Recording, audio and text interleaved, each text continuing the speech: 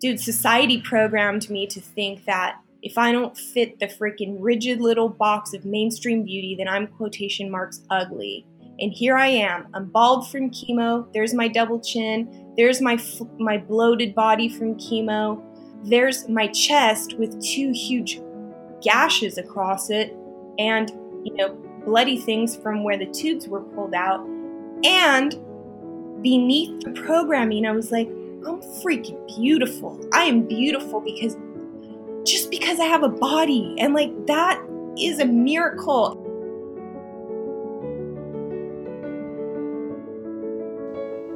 Hey everybody, welcome to your For Women Who Roar podcast. This is your host, Megan February, and I'm so excited to be here to share the wonderful, authentic stories and poetry and art of women. If this is your first time to the podcast, welcome. It's always a pleasure to have new listeners, and we say this all the time, but when you are sharing your story, you're an advocate, and if you are listening, you are an advocate. So just by you being here, plugging into the community, you are participating in a form of advocacy for women's voices and stories. So thank you so much. All right, we got some news for you. Our second print edition is currently in production and will be available in July. So you can pre-order your copy now on the shop and on our website. So definitely go check it out. Reserve your copy. It's stunning. And if you have a shop or a store and you want to feature this magazine, then you can be our stockist. So yay! Just send us an email and we can give you all the information on how you can get signed up for that. All right, next up, our submission portal is open. So we are now taking submissions for the body issue on the topic of body, so definitely go ahead and send us all your beautiful poetry and writing and art for a chance to be featured on our online magazine and in our next print publication. We'd love to give you this opportunity to be heard and seen, so go ahead and do that. We've also opened up a narrative prose via MP3, so you can be featured reading your work on our podcast, which is super fun. And we are also taking video prose, so you can submit video of you reading your work for our YouTube channel. So super fun. So if you're not into writing out your work, you can, and you're more into the YouTube and the video and the spoken word, this is your space. So definitely go ahead and submit that. And we'd be so excited to see your work and your face and hear your voice. It just adds a whole nother special element to it. All right, my friends, let's not delay anymore. Let's dive into this amazing conversation with Golden Drake. You want to just sit down, grab a pen, grab a cup of coffee, and just take a deep dive, because this is deep and it's beautiful and it's hard, and this conversation made me cry while we were having it, but also while I was editing this. So I hope it speaks to you as much as it spoke to me. Hey everybody, welcome to your For Women Who Roar podcast. This is your host, Megan February, and I am so excited to be here with the amazing Golden Drake, who you may know from the cover of our first issue. She is such an inspiration, and I came across her feed this past year and was so empowered and inspired by reading her vulnerable story of survival, and also how she just continues to press into her voice and power. So I'm so excited for you to meet her and to hear her voice for yourself. So, hey, Golden. Hi, Megan. Thank you so much for having me. You're so welcome. I'm so excited to have you on the show and to get to know you better and to hold space for you to share a bit of your story here. I'm stoked. Let's do this. Awesome. Okay, so let's just start by you sharing a little bit about yourself, just a little bit about your background, what you think would be great for people to know about who you are, and maybe something that might surprise people. Okay. Well, it's always interesting to give the identification, the description, and maybe just to start off with surprising people. I've always always felt perplexed at playing the human game. And so that's kind of been a signature imprint of my life story, is trying to figure out how to be a human, because I see so many folks out there doing it so well. And I've always, since I was a kid, kind of scratched my head and been like, how do some people do this so well? Like, I don't get it here. Nothing makes sense on this planet. Mm. And now as an adult, I kind of see that the framework of nothing makes sense is it's the society, because nature has always resonated. Nature and the earth has always made sense to me. But it's like, how do you function in this paradigm, in this world, in this society that everything feels upside down, inside out, backwards? It doesn't resonate. And so it's always been quite an interesting challenge to just figure out how to frickin' be a human being every day. So I identify first as source, having a human experience like everyone else. And I am in a female body. I am a mother to two incredible human beings that I believe came into my life. I'm so honored that they chose me to be their mom. They came into my life and they put my feet on the ground, and they really kind of helped me find my inner compass and helped me get more attached and connected to this reality of like, all right, I'm here, I'm doing this thing. And suddenly it was like, it wasn't about me at all anymore. It was about being in selfless service to ascended masters in infant bodies, right? And so I've been a mom, and I've been a single mom for almost all of their lives. I have an 18-year-old and a daughter who's almost 16. And I think I define myself as a creative, as an artist. You know, it sounds really pompous to say, like the word mystic just showed up on my tongue, and I'm like, who am I to say I'm a mystic? But I feel I'm a Pisces, and I'm very much more comfortable in the creative dream sort of fantasy imagination realm. I recently went through breast cancer and went through the horrors of the Western medical modality treatment of chemo, radiation, bilateral mastectomy, almost died a few times in there. And I can honestly say that every single one of my most horrific experiences that I was blessed enough to survive have been the most precious gifts. Well, not the most, but some of the most precious gifts I've been given. And so meeting with the spirit of death and looking the spirit of death in the eyes and being like, all right, whose game is it? Like, are you going to win, or is the life force within in this body going to win? And being brought to the brink of nearly losing my body or leaving my body brought me into the awakening of the preciousness of having a body and this impetus to really be my frickin' self, my authentic self, because I've spent a lifetime for a host of reasons, you know, like early child attachment wounding and core wounds and all the things that happen in early childhood that sort of inform the way that we're going to navigate life, imprinted upon me that who I was in my authentic self just wasn't good enough to garner the unconditional love that I was longing for and that I needed. So I kind of played this game my whole life of being very adaptable, very mutable, showing up in the ways where I thought would make people more comfortable, or, you know, as like a covert agenda, a way to garner love, a very sincere strategy to get that. But when it was like my life was on the line, I went into this space of like, holy shit, dude, if it's going down, like if I'm going to die soon, I need to, first of all, be myself fully And I need to love who I am fully.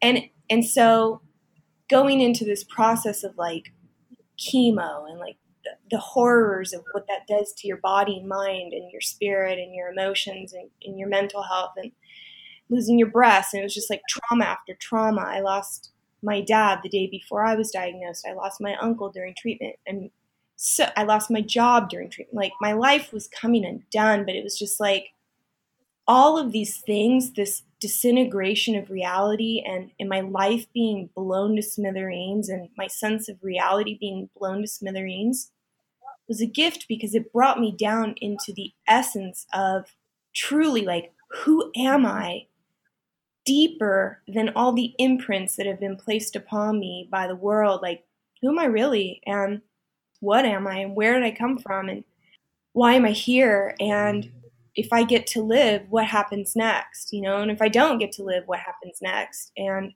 how can I, how can I really, truly freaking love myself? So it's wild, because cancer was sort of the crescendo of a life of a lot of struggles and hardships as a single mom, and, living in poverty for so long, and just surviving amidst patriarchy. That's hard for any human being on this planet, unless you're like in the 1%, right? But it's been this journey as of late of awakening and feeling into the preciousness of simply having a body to experience this third dimension. And so I guess that's not a very succinct way to describe and give people a sense of who I am, but that's like the most brief I could make it. Oh, no, love it. That has definitely been my experience of you so far, is as a honest, embodied storyteller. And I haven't even met you in person, so this is all through the strange world of social media that has become a really cool way for us to connect and feel connected, beyond the physical. And from my experience of reading through your kind of online diary, I have been so inspired by your kind of just boldness to share your experience, your truth, without apology. And I think it takes lifetimes to learn that kind of self-acceptance, and to unlearn patterns of resistance against our true self, and that place of apology for who we are growing up. I really relate to that. And I think it's always, a process of learning our voice and trusting that. You kind of spoke to this in our interview in the issue, and you've spoken to it on your social media platform, about how you did create that kind of online journal to document your experience after you were diagnosed. Can you share about what prompted that for you, and how has that served you as you've been going through this process, and how it's maybe served others? Awesome. Yes. Okay, so I think it all kind of started with right after I was diagnosed.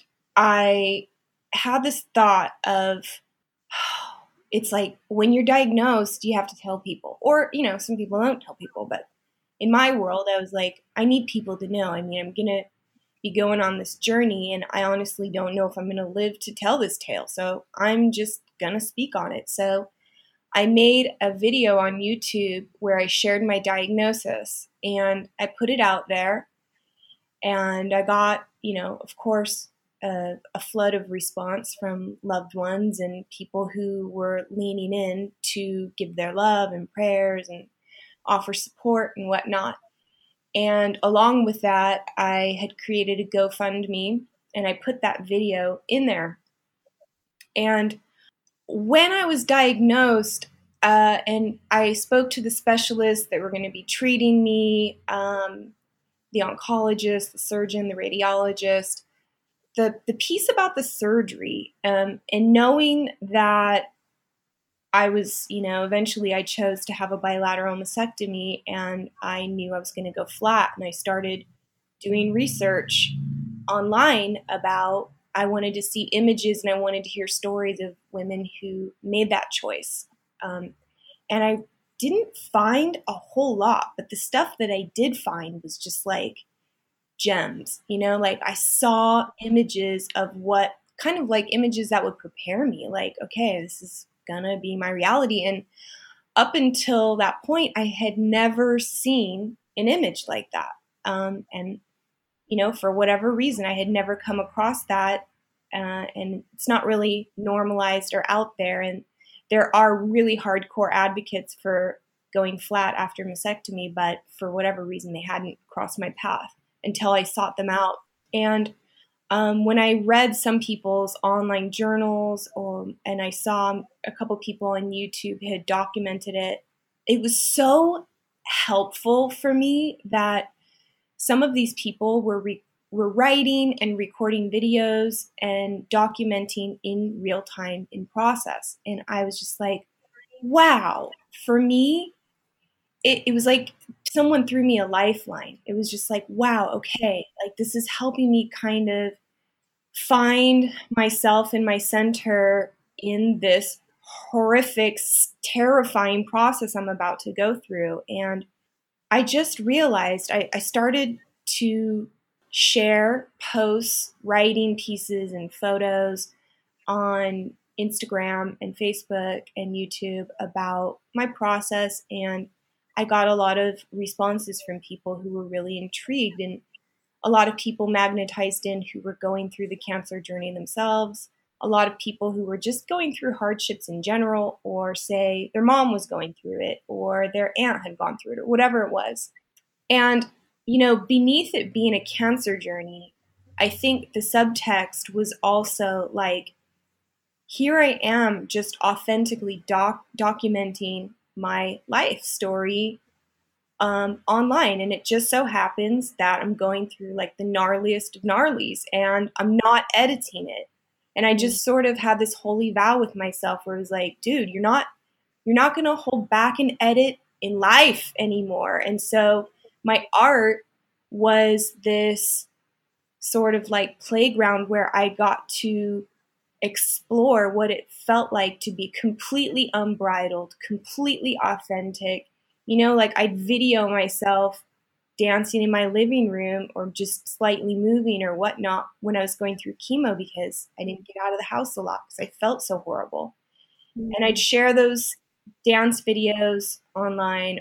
And then when my breasts were removed, I had a friend, she snapped a photo of me in my surgeon's office when she had removed the bandages and she was pulling the tubes out of my chest, the drainage tubes. And I had my friend, just snap a photo, and I sat with it for a while because I was like, whoa, this image is gnarly. Like, I never would have fathomed before breast cancer that I'd be posting a photo that on first glance, I'm like, whoa, dude, I look monstrous. I look like a cyborg. I don't look human there. I look like something scary. And then I just fell into this deep compassion too for like, that's me, and that's what's real, and that's where I'm at. And then it brought me into a deeper contemplation of like, that's not a monster. That's fucking beautiful. I'm sorry that I'm cussing. Am I allowed to cuss on here? Oh, yeah. Don't worry about it. That's totally good. I cuss all the time. My art and my sharing started to be this sort of like this medicine where I started to see myself through a lens of unconditional love. And these words, unconditional beauty, kept coming up for me when I would, document this process. Was like, dude, society programmed me to think that if I don't fit the freaking rigid little box of mainstream beauty, then I'm quotation marks ugly. And here I am. I'm bald from chemo. There's my double chin. There's my bloated body from chemo. There's my chest with 2 huge gashes across it, and bloody things from where the tubes were pulled out. And beneath the programming, I was like, I'm freaking beautiful. I am beautiful because I have a body, and like that is a miracle. And it was like unpacking those constructs that even while I'm in a fight for my life, I'm still preoccupied with about how I look. And if I share it, am I going to freak people out? And I was like, you know what? Fuck it. I'm posting this and I'm sharing it. And I'm not just sharing it like um, to advocate for a flat, because now I'm an advocate for folks to know that going flat is an option, that you don't have to put potentially cancer-causing implants in your body after cancer, after your breasts are removed. You could if you want, but flat's an option. But I also wanted to be like, dude, fuck the rigid patriarchal paradigm that shoved down our throats our whole lives about what beauty is. And it was like sharing it with the world helped me face it myself and normalize it for myself, because when you look down for the first time and you see body parts missing, your brain doesn't compute it, and then when it's like a body part that's associated with beauty or sexuality or my femininity or being a woman, it really, really fucks with your head. And, so it was like this many multi-layered process of art as therapy, art as healing, art as advocacy, art as connection, art as inspiration, helping folks in the body positivity movement, helping myself with the body positivity movement, so many aspects. And for me, it was a breath of fresh air to just be like, boom, this is me. And the fact that people were like, fuck yeah. And people would write to me and just be like, I'm so inspired by this. It's helping me in my own ways. I'm not going through cancer, but I'm going through this other thing. And you're helping me feel like it's okay and safe to dig deep in my well and into my darkness and to share it with myself or with loved ones, or maybe I do feel safe and bold enough to share myself truly online instead of a glossy, photoshopped, edited version of myself, it got to the point where I would receive DMs on Instagram, more than one, where people would say, wow, I was literally sitting here contemplating taking my own life. And it just so happened, I open Instagram, your thing pops up. It's the very post, the very words that I needed that actually caused me to not do that, to not take my life. So thank you. And I would just weep. It was like DM after DM of people who were just thanking me. And it was like, and it was such a blessing for me too, because I was like, this isn't even about my ego. It's not even about pumping my ego up and thinking like, yeah, I'm helping all these people. It was like, there is a divine illuminating essence that is moving through me, that is reaching out from me. And it's like my own ego is getting out of the way for the biggest, deepest, truest me to move through, to share an energy. And I call it's like an awakening energy, where it's like there's this energy that lives within us, and it is unconditional, infinite love. And it's the truth of who we truly are. And the world has all these really covert tactics to convince us otherwise, but something happens when you're in the presence of other people who are in this process of awakening into the truth of who they truly are, which is love. And it's like we help stoke each other's fires the same way that happens when I see people in my life in their ways being authentic and real and showing up at the risk of being seen as the crazy person, or being ostracized for just being themselves. It's like, you're the real hero, it's like you being that helps me be that. And so then when I'm that, then I can help other people be that. And so I don't know if I just kind of went on a tangent. Did that answer your question? Yeah, you're good. So whenever you are sharing these really vulnerable stories, and I began to use my platform in the same way, sharing poetry and letting it be kind of a platform to share my different trauma stories. about sexual assault and survival. And when I began to do that, I had really wonderful responses as well. But every once in a while, I would get a response that was like, oh, you'll be okay. Or, I don't know, something really optimistic, but it was also really invalidating. And I wasn't asking for someone to take care of me. My voice and my openness and my putting it out there was a form of advocacy for my experience.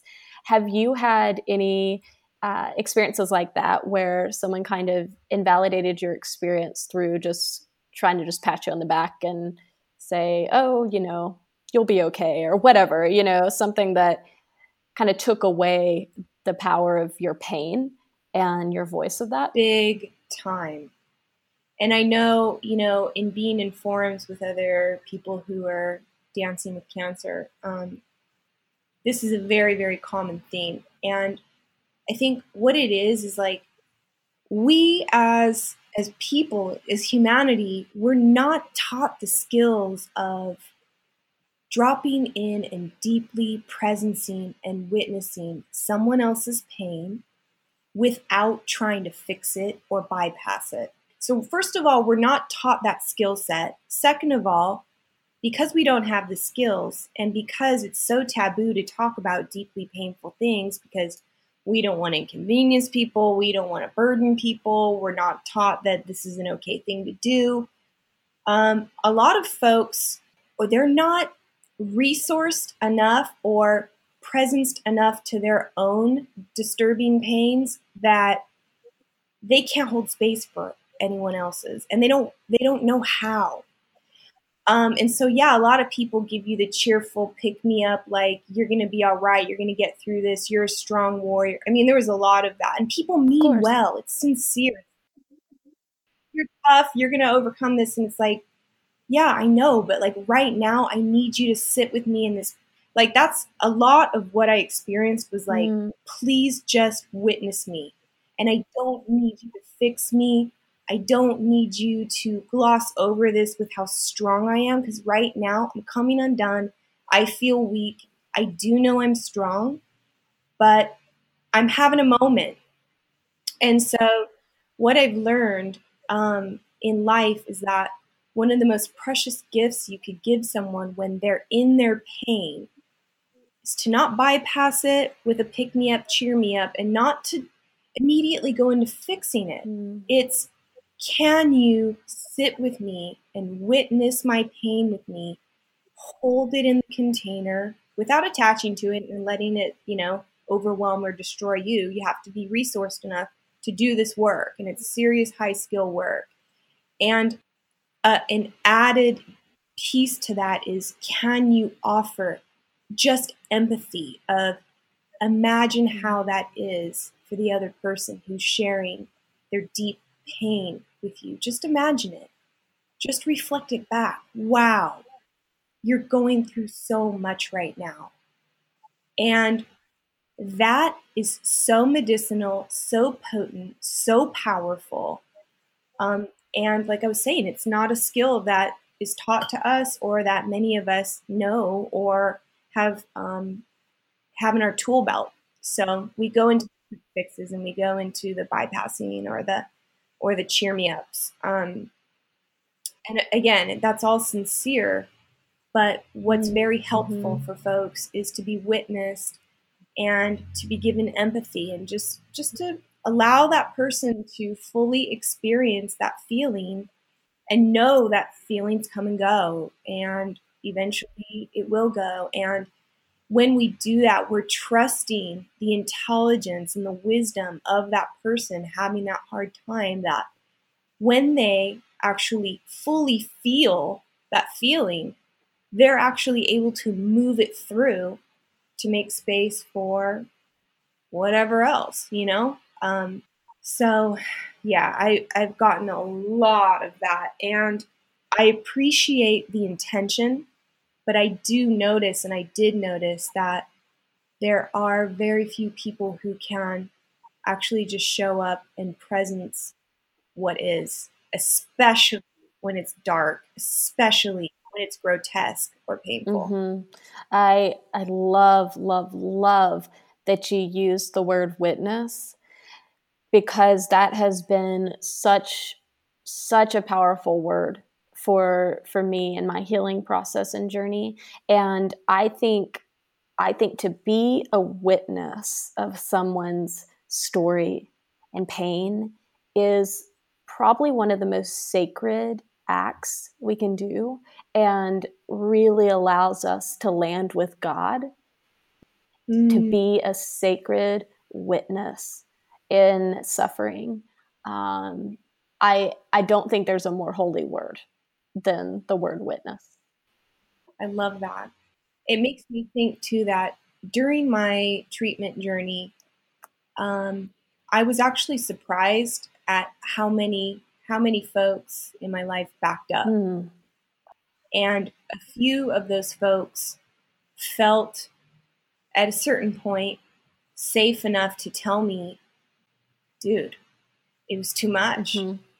Even just to come and sit with me in my house or to communicate with me or whatever. It was like, I was such a scary mirror Mm-hmm. of like the reality that this is a finite realm that we live in, and the horrors of illness, and what could potentially happen. Or, like, my embodiment of my cancer experience was triggering lots of other people in my life. And I even had, like, one of my dearest friends, one of my best friends, had a real moment with me where she was like, girl, like, I had to back way up because I couldn't take it. Like, it was too much for me to see you going through this. And that's kind of the other side of sharing publicly on social media of the gnarly stuff, not just the highlight reel, which so much of social media is like, ooh, look at me over here on this cool vacation and this and that. But it's like, I'm like over here, like, look at me. I just had my breast removed, and a lot of people were like, dude, I had to unfollow you. Like, I had to stop looking. I had to stop looking at your stuff. I had to scroll right by because it was just too much for me to take.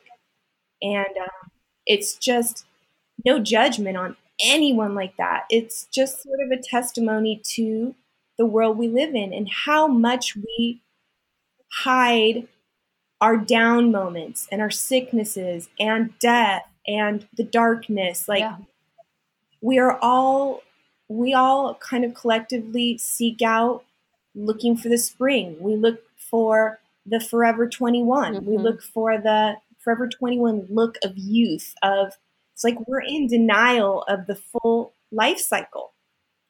And when someone in our community is going through the gnarlies and holding up that mirror for us, and we have to look away, it's like it's a reflection of our societal values and where the focus of our energy is. And, it says a lot about who we are as humanity. Oh yeah, definitely. All the more reason for people to share, their low points. I know some people are like, oh, it's so negative or blah, blah, blah, whatever. But I mean, when we can share, our true experiences, the down days, the suffering, even though some might not be able to hold that because it is too much of a mirror of their fear, right? Or this place of pain that's within them, it might save someone. And even if it's just that one person that they needed to know they weren't alone, it is 100 million times worth it. Like, and so, I mean, that's what I would encourage everyone listening to, just the reminder that, we say this all the time, your voice matters, your story matters, basically on repeat, because even the hardest stories are, and actually I think the hardest stories to tell are the most important ones we need to hear. Right. Yeah. So, that's what drew me to you, like whenever I came across your feed, and I don't even know how I came across it, who knows, but I definitely, that's what drew me to it, because I was longing to see something real Comes like, I'm like a no bullshitter. I like cannot take any bullshit. And when I came across you, I was like, oh, this is someone that is truly landing in an authentic space and inviting us to go to that well. And that's just so resonant for me. And so just thank you for doing that and going to that brave space for all of us. Well, thank you. And it makes me think about, the name that you chose for Women Who Roar. And when I think about me and my roaring process, it's been a very muted roar.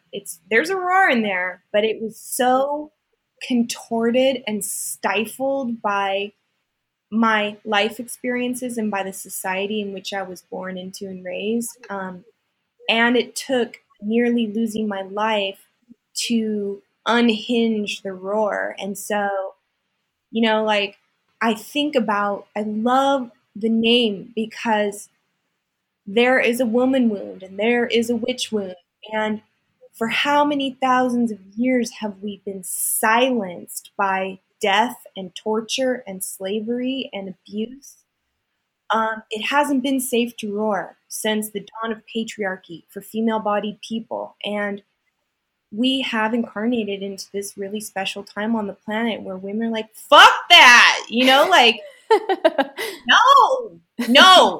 no. We are putting our foot down and we're opening our mouths and we're screaming it from every cell in our being now. And the thing is, it's like, it still isn't really safe for us to do that. It's very risky to do that in this society still.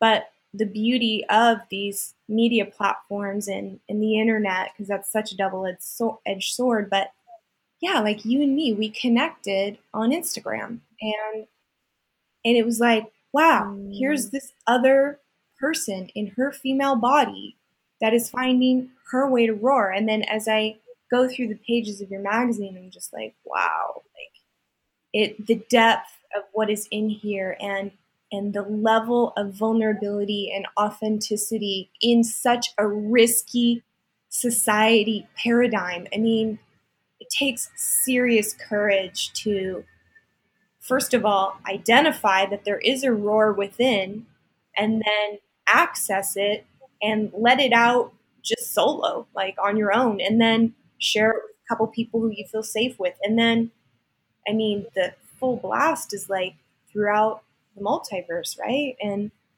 when you put it online or if you print it in a magazine, you're seeding that into the world. And so when women, female-bodied people tap into their roar and they're embodying it and they're living it, it's like once you're tapping into it and you're accessing it, the roar, it doesn't even have to be a sound that comes out. It comes out of your being, just walking upon the planet. It's like, there it is, And I think it's also a testimony to the art and the way that our creations, our creativity, our art is also a roar. And that society really teaches us to dull that out and not access that and be so preoccupied with being scrapping on survival mode and competing with each other and focused on all the other things except for our unique vibrational imprint upon the universe. Like, that's the roar, and we're taught not to.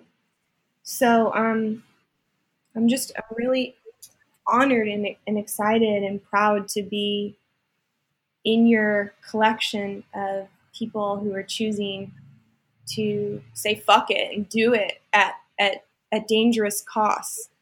So thank you. Thank you for saying that. And, I'm not someone that, cries easily or is able to access tears, but I have them right now. And I think, what you're saying is really the pulse of why I began this movement and this platform. And, the name for Women Who Roar was born from a poem I wrote about a year and a half, 2 years ago. And it says, I know it scares you to see me get angry, to scream and rage and lose my mind. But I've been silent most of my life, voice muffled and whispering. So now I'm yelling every chance I get to make up for the silence. Like a lion, let loose from her cage, roaring and free. And so when you were sharing about this, I was reminded that when I wrote that poem, it was in a season, I think I had just gotten in an argument with someone and let my voice out, let my voice rise. And immediately in response to my anger, felt ashamed for having had a voice and having had anger. And I was so angry about having to be ashamed about having anger, right? As a woman, I was so pissed and was so dabbling with that question of like, what the hell is going on that I have to feel like I have to apologize and mute my feelings and my rage and my experiences. I'm so done with that. And so that poem, a short poem, was born from that. And it was only, I think 7 months ago that I had that poem in my mind, and it just kept coming up. And I thought, this has to be more than me. Like this word, this title, this poem has to be about more than my experience and my existence. This has to be for everyone.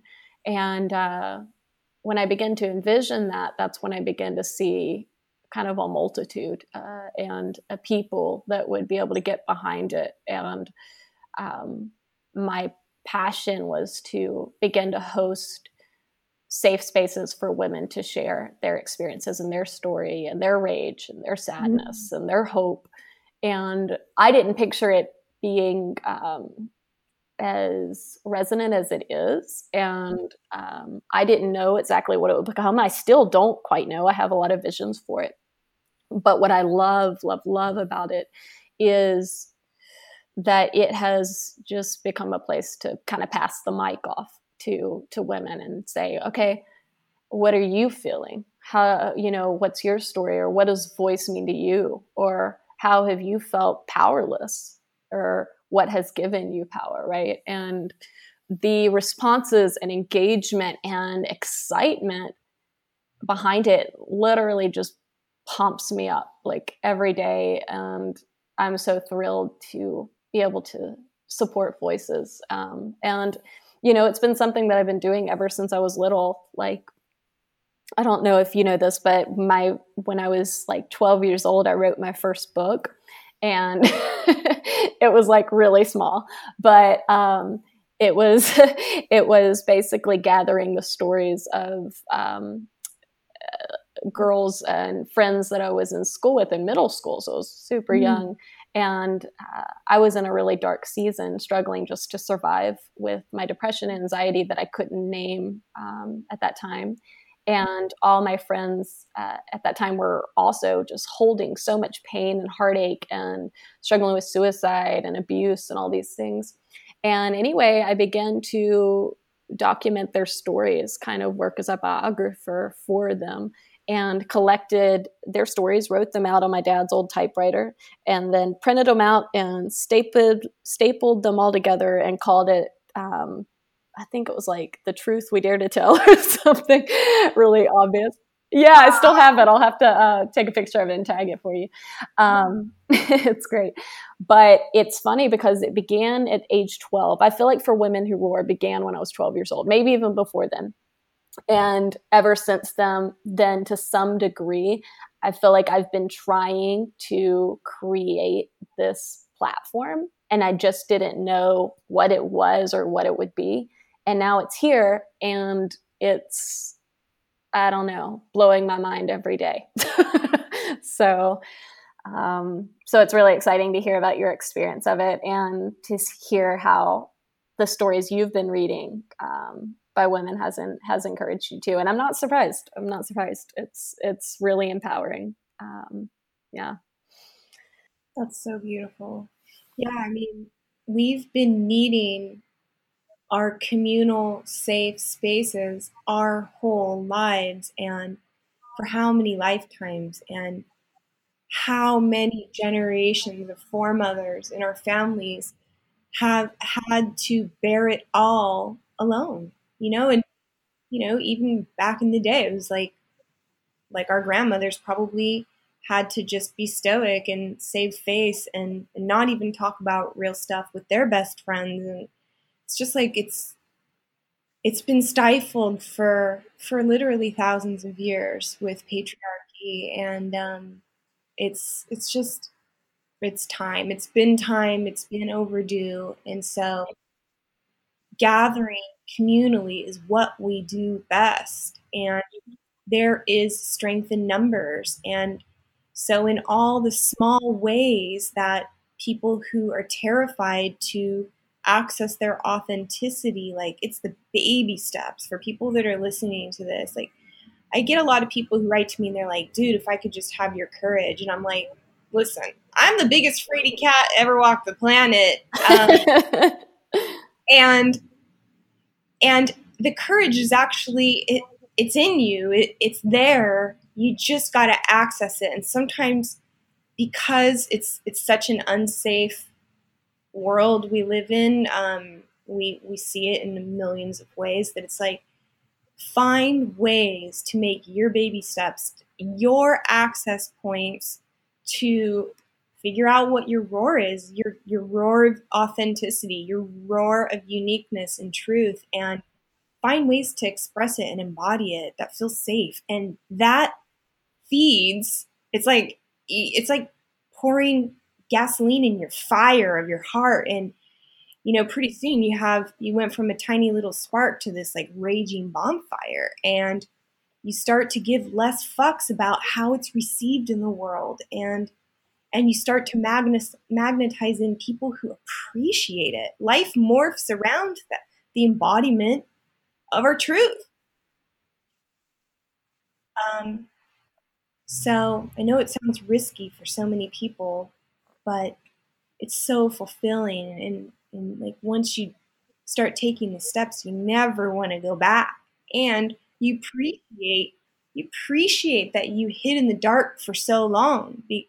And you understand why, and there's no shaming or blaming or judgment around why you used to do things one way and why you can no longer do it that way, and why you're changing and morphing and growing. And like, there's just such an appreciation for all the phases and seasons of the awakening and the empowerment and the liberation process. And like, I think about my own life, and I'm like, of course I had to come to this planet and be like so disconnected and so self-loathing, and all I had to fully embody that experience so that I could savor the deliciousness of self-love and awakening all the more.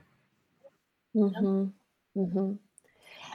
What would you say to women who are listening to this right now and are struggling with, well, I don't really have a story to tell, or, well, my story isn't as important as Golden's, or yeah, I don't have anything to say. What would you say to them? Well, we tell stories in a million different ways. And like I was saying, a roar doesn't even have to have a sound that's coming out of your body. And the thing is, like, yeah, a lot of people are like, why am I even here? Like, what's the point of life? And, it's like there's this overarching sort of muted, dull, gray, depressive energy. And it's like, I'm nothing, I'm like, I'm no big deal. I would venture to say that those folks are sort of on the precipice of diving into their awakening process. And the thing is this, like, if you're in a body right now, you need to know that you are a multitude of mind-blowing miracles converging just for you to simply be in a body and take breaths right now. Like, if you're not mind blown over the fact that you're actually in a body right now, then that's an invitation for you to do a little bit of contemplation and breathe in and out of the experience of simply being. I mean, there's no one else on the planet with, 7 billion people upon this planet in this moment. There's no one else like you. You're the only one that looks and acts and thinks the way that you do. You're this unique emanation of infinite consciousness in your body temple. And I'm guessing that those people might not be aware of the fact that their body is this sacred temple, a sensing device, a, a materialized form of expression for their unique self. And so if you're feeling like you don't really have anything that makes you special amongst the billions of people on the planet, I really think that that's the call to take the inward journey of like, really truly, who am I? And why did I choose to incarnate in this body? And like, what do I have to express? Who am I at the depth and core that is impenetrated, not penetrated by the imprints of society and culture and expectation and etiquette and the whole gamut. Yeah. It's like, go in and figure out who you truly are, and there will be a treasure trove of unique gifts that you will find that you already have existing within you. It's just a matter of you actually seeing them. And then having, I mean, along with that, when the awakening process starts, unconditional self-love is woven into that. And then there is this desire to beam it. You realize you are beaming it. You are beaming it in all moments. And so it's like, when we start the awakening process and we start the revealing of the truth of who we truly are to ourselves, we are the embodiment of that, and it carries into every little thing you do. And that is the roar, is figuring out who you actually are and being that and loving that. I love that. I say that all the time, that the roar isn't about it doesn't have to be about a literal noise you're making or words you're putting out there in the universe. Your roar can be you waking up today, even when you felt like you couldn't. Your roar today could be, calling someone that you've avoided, facing a fear, right? Your roar could, I don't know, be forgiving yourself for something that you've held on to for a long time, or forgiving another, right? Like, a roar doesn't have to be a literal sound. And I think we get really confined by something so obvious. And yet your very experience and existence in this body, like you said, is a roar. Yes. That is the roar. That is the roar. Oh, so good. So good. Oh man, I love it. Okay, my friend, I'm gonna wrap this up. And you honestly might have already answered this last question that I wanted to ask you with what you just said. But I'm gonna go ahead and throw it out for you anyway. If there was one thing you could tell women today, what would you want them to know? Well, I mean, the first words that come might sound cliche, but that's saying that you are that which you seek in the world. You are that. You are the love that you have longed for your whole life. It actually is the true essence of you, and that you are enough. You are valuable. You are sacred. You are holy. You are God, infinite, supreme, source, great mystery, spirit, goddess, having a finite experience within a body temple. You are on purpose. You are on a sacred mission on planet Earth in a time of great upheaval upon this planet. And so if you don't already know what a fucking badass you are, I invite you right now to close your eyes and see the truth. Put your arms around your body.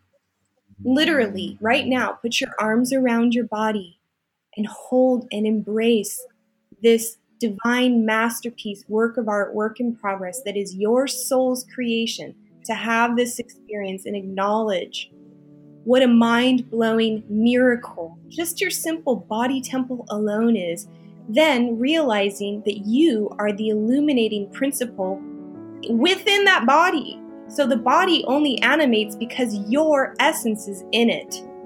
And so for this lifetime, this body, this persona, this name, this ethnic background, this nationality, gender, all that, it's your costume for this lifetime.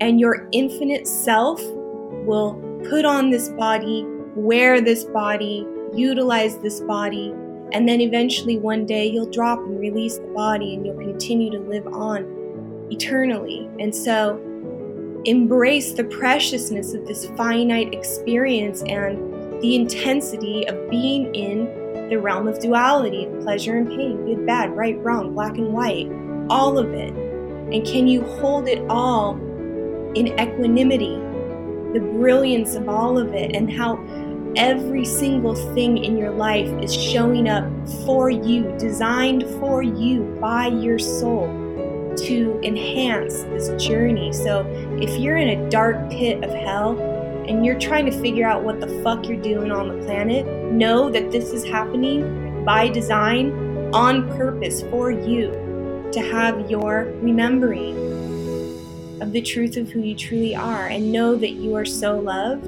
and know that you are love itself.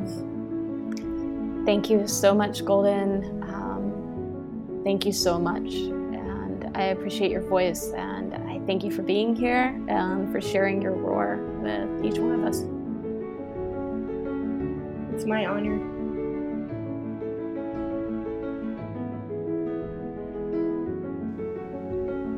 Thank you so much for tuning in to this powerful episode of For Women Who Roar. Go ahead and subscribe to our podcast on iTunes and take a moment to show us some love in the reviews. Share it out with your friends. Let's bring this to the top of the charts. If you believe in the power of story and authentic storytelling, let's kind of raise the awareness and get the voice of For Women Who Roar out there. We appreciate you, and as always, thank you so much for roaring with us.